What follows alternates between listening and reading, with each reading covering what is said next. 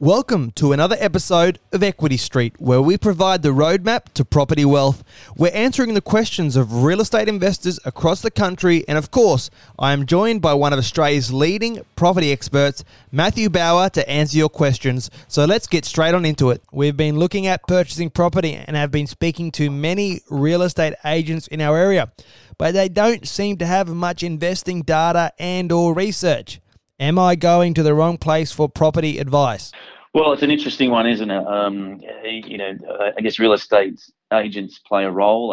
They have a place in the property game itself or the industry. I think what you're going to be mindful of is their main criteria is to help people or vendors sell their properties. So their objective is to list properties and have them sold as promptly as possible.